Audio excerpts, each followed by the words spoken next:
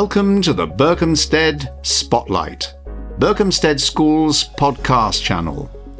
Join our weekly guests from inside the classroom to behind the scenes of our day-to-day activities through to life beyond Berkhamsted School.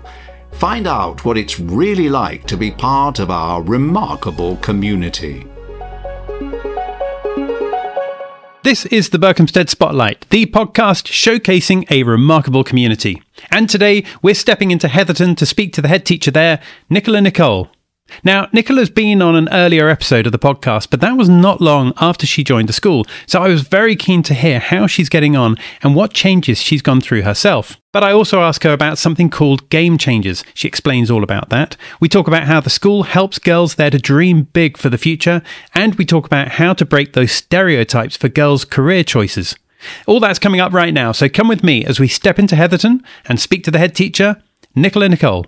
Nicola, thank you for being here and welcome to this episode of the podcast. How are you today? Thank you so much. I'm really well, thank you. And I'm just really delighted that spring has finally come. The daffodils are out. It's much warmer and lighter. And it's been great to come into Heatherton in the light and feel that sense of spring back in the air. Yeah, great feeling. It's a great time of year and, it's a very positive time of year as well. And it must be a wonderful time of year to be in school. Although I'm saying that, I imagine that every time of year at Heatherton is a good time to be in school. It is. Now, Nicola, you've been on the podcast before, but when you were first on it, that was back, it was a while ago, early in the podcast journey. Tell us about a couple of things that have changed about yourself in your position there at Heatherton, how you're a different person, because back then, of course, you hadn't been in the school for all that long compared to how long you've been there for now. It's been such an amazing journey, so interesting. And we were talking just before we started recording that I started in September 2020, which of course was in the middle of the pandemic. And I started at a school. I was in a new area, new school, new role. And the first thing I wanted to do was to get to know everybody. And of course, we were social distancing. We were in bubbles. After the first term, we then went back to remote learning. And I almost don't dare talk about it anymore. It brings back sort of slight shivers. But it was a really challenging time for everyone. And of course, it meant that it was really difficult to get to know people as quickly as I would have liked, having lots of meetings online.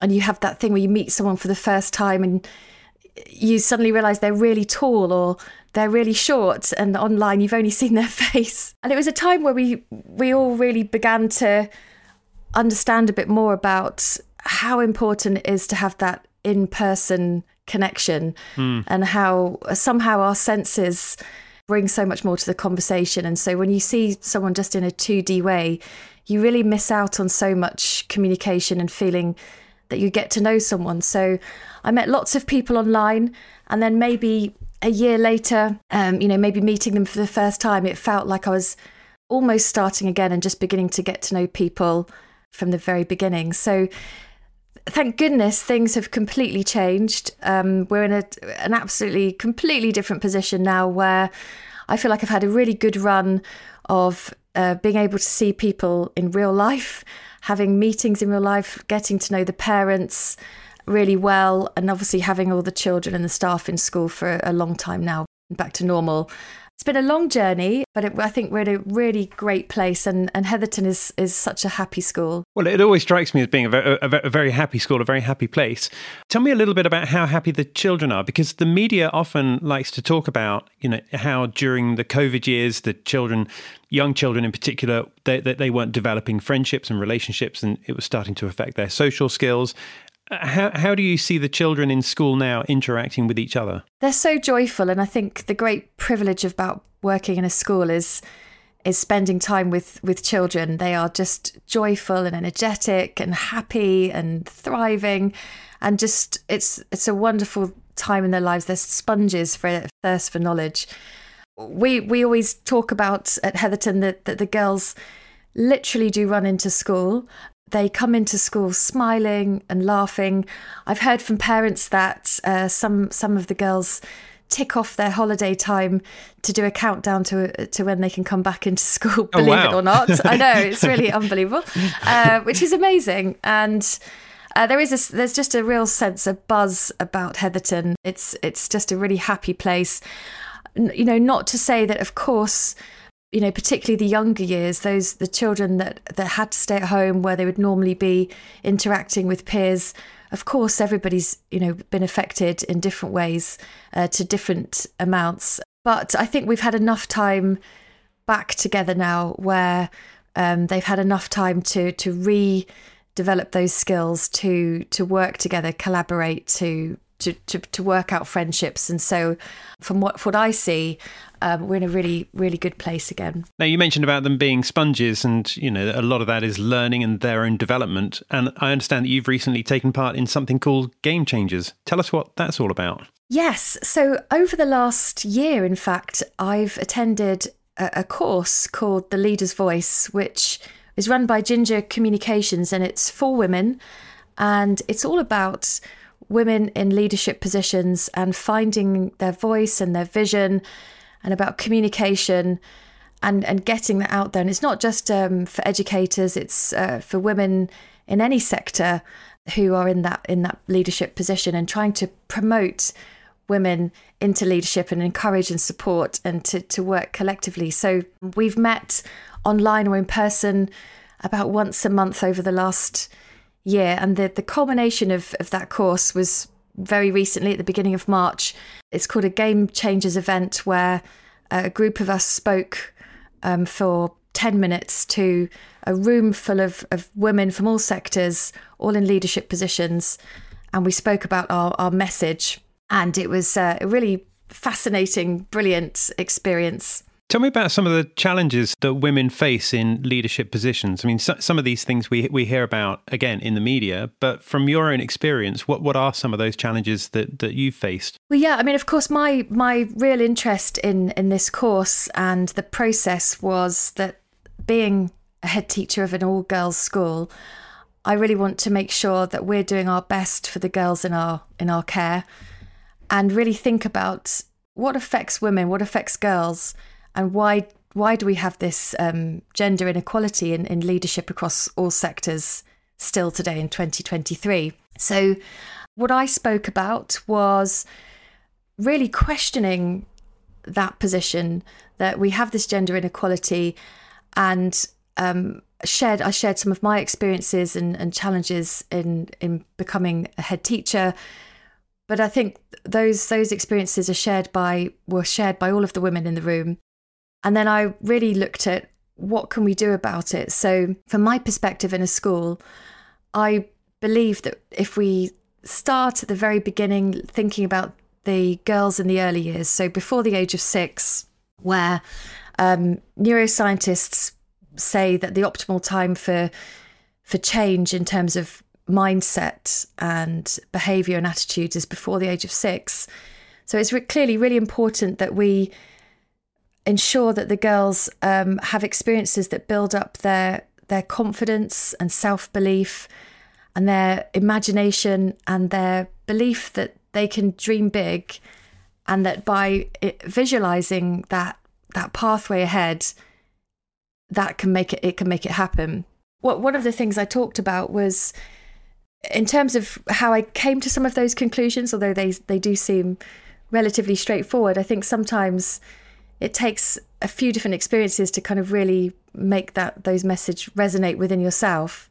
I've had this year to really reflect back on some of the experiences I had, whether that be being promoted in school for being good at my job and getting a promotion, and having male colleagues treat me differently and be very unpleasant about that. Oh, really? Gosh. Those sorts of things that I think many women have experienced, being a woman in a company and helping people and being kind, and that being seen as a weakness, and the stereotype of a leader with lots of male traits, and therefore some women have experienced, by having stereotypically female traits of being supportive and kind and collaborating and helping others, those things can be viewed in a negative way.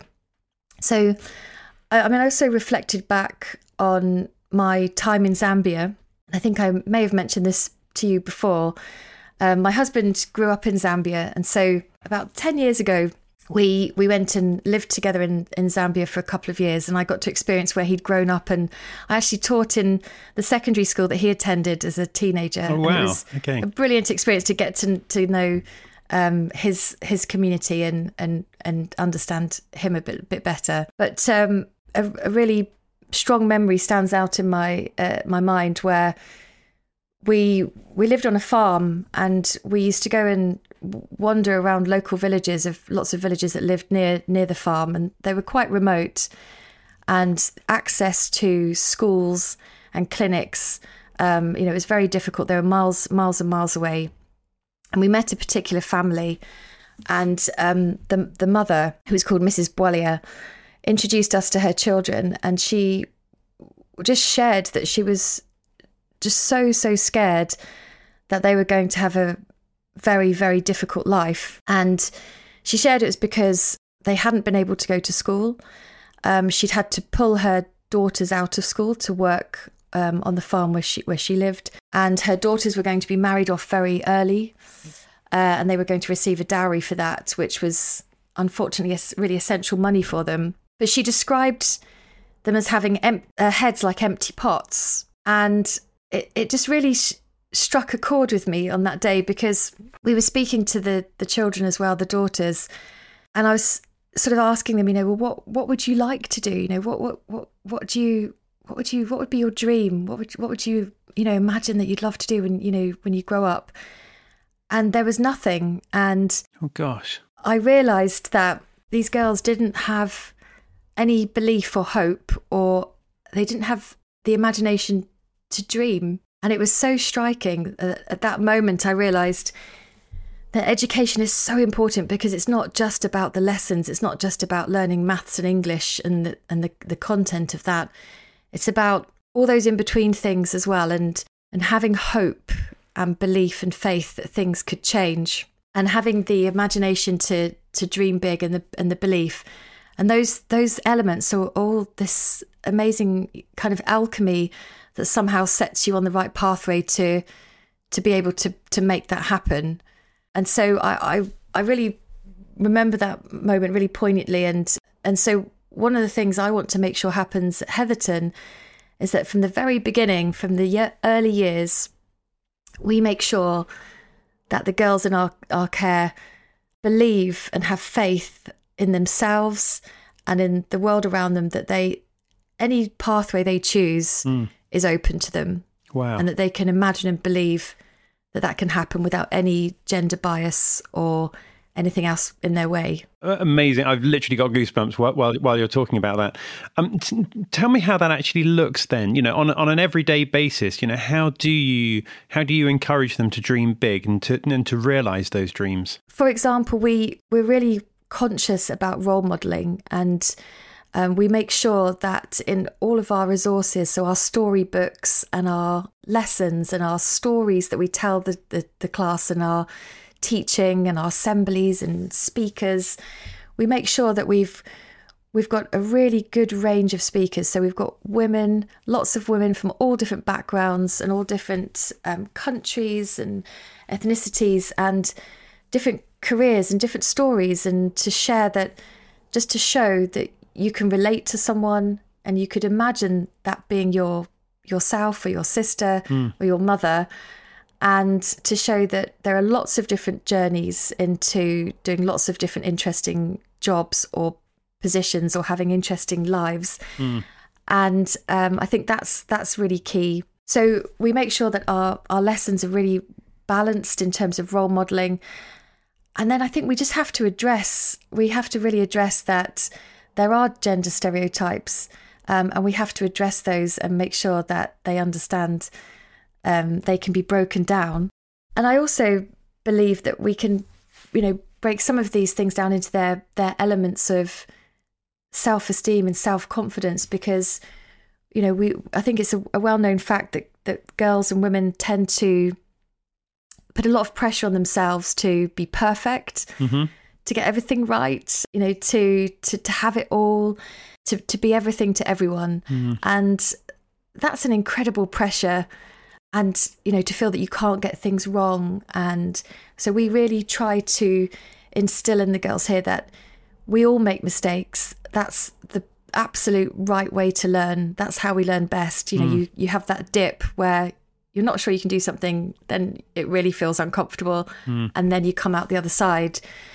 And to know that that's absolutely normal, and that just through practice, through building confidence, through experiences, through being in front of a crowd, through performing, through speaking in front of people, through trying things out, and just building up that inner confidence that makes someone, no matter what happens on the outside, they have that inner strength and confidence that they'll be okay. And one of the things I wanted to share with the girls was that actually in my learning journey over the last year, I went to do this. It's, sort of the Game Changers event was a talk that was recorded, but in front of an incredible audience of really supportive women. And it felt so different to anything I've been in before. The room was just full of lots of women really supporting each other, willing each other to do their best. And there was just this amazing atmosphere that was really remarkable. And although the course had been about lots of different things, this was sort of the culmination. So it felt like a big moment. It felt like quite a lot of pressure. And I am that person who puts pressure on myself to be as best as I can be, to do a good job. And I have that little perfectionism trait as well that I have to kind of keep in check. And I went on the stage and I was so well prepared and polished, and, I knew exactly what I was doing. And the lights came up and the microphone went ding. And I couldn't see anyone in the audience. And I literally just had a mind blank. And I had to say, I'm really sorry, can I just take a minute? And I actually walked off the stage to just compose myself. Oh, wow. Okay. And so I started sweating. Yeah. And then as I stood to the side and just sort of composed myself, the audience did this massive Mexican wave in support. Oh. And I got back on stage, and then I gave my talk, and I managed to say everything I wanted to say, and it managed to come out, although my heart was beating really fast. Mm-hmm. And afterwards, I thought, oh my gosh, I really messed up the beginning of that, because I went on and sort of just went blank. And, that's sort of almost like your worst fear as a public speaker, isn't it? It's your absolute worst fear to have a mind blank. But in speaking to everybody afterwards, what was so wonderful was that the audience said, in a way, they almost felt like it could have been planned to make the point that it's okay not to be perfect. It's okay to take a minute. And, I was talking about girls having courage and audacity and believing in themselves and not being worried about making mistakes. And it's okay. And actually, by accident, I exemplified that, because I really lived it, because I did exactly what I've been talking about. It's okay to do that. It's okay to be different. It's okay to not be perfect. But what's important is how you deal with those things, because, these challenges come to all of us. But what's important is how you deal with it, dig deep, and it's actually okay in the end. And so I think that's an important message that I can share very personally with the girls here at Heatherton. Thank you for that, Nicola. And it's interesting that you mentioned courage there. And in my mind, it takes a lot of courage to actually walk off stage, compose yourself, and then walk back on again, because I think a lot of people in that situation wouldn't have done that, because it makes it more of an obvious thing that's happening. And I think a lot of people would have just tried to fudge their way through it, but they wouldn't have done that very well at all. But actually, to walk off, in my mind, that takes far more courage than staying there on stage. It was a really strange moment, and I was saying to the Game Changers community afterwards that I think throughout the process, in a way, one of my sort of greatest fears has been standing on a stage in front of a huge crowd and having a mind blank and not knowing what to say. It's sort of like a bit of a nightmare, isn't it? And so in a weird, strange kind of way, the fact that it has happened, I actually almost feel freer. And in an ironic kind of way, it's almost given me a sense of renewed confidence that actually the worst has happened. Yeah. So, what, I don't want to tempt fate, but what else, what could be worse? I'm sure I shouldn't say that because there are lots of things that could be worse. But, it's in a weird way, once you've been through something and you realise that, the sun still comes up the next day, and I got back on and had another go and actually it went down very well. And so many people gave me such lovely feedback and said that actually the message was really powerful, and that by showing that human, vulnerable side, they understood my message more and more deeply. And actually, I think people were willing me on even more, having had a bit of a false start. And so I think one of the things I learned from that experience was that leadership is supposed to be a service, and it's so easy to get distracted by your ego and thinking that this is about yourself and that this is, how am I doing? How am I presenting? What do people think of me? And this was a great reminder to me and a great, genuine, deep lesson that it really isn't about me, and I mustn't worry about my performance, quote unquote, and being perfect. It's really about the action and the consequences and the change that we can make, and that by being imperfect and that by being vulnerable and getting my message across, I actually achieved what I wanted to as a leader in that moment, which was getting that message across to a big group of people in different sectors and trying to make some change and thought-provoking sort of action. And that's the key thing. That's what it's all about. It's about being a servant leader rather than a ego-driven leader. I love that. And I'm just wishing that message could be carried into Downing Street and other places along Whitehall, but let's not get too political now. One last question. Talk to me a little bit about stereotypes for girls and their career choices. How do we encourage girls to make the best use of their skills for them to do what they want to do? I think just breaking down through role modelling and showing examples and giving girls the courage and confidence and self-belief that they should follow their passions.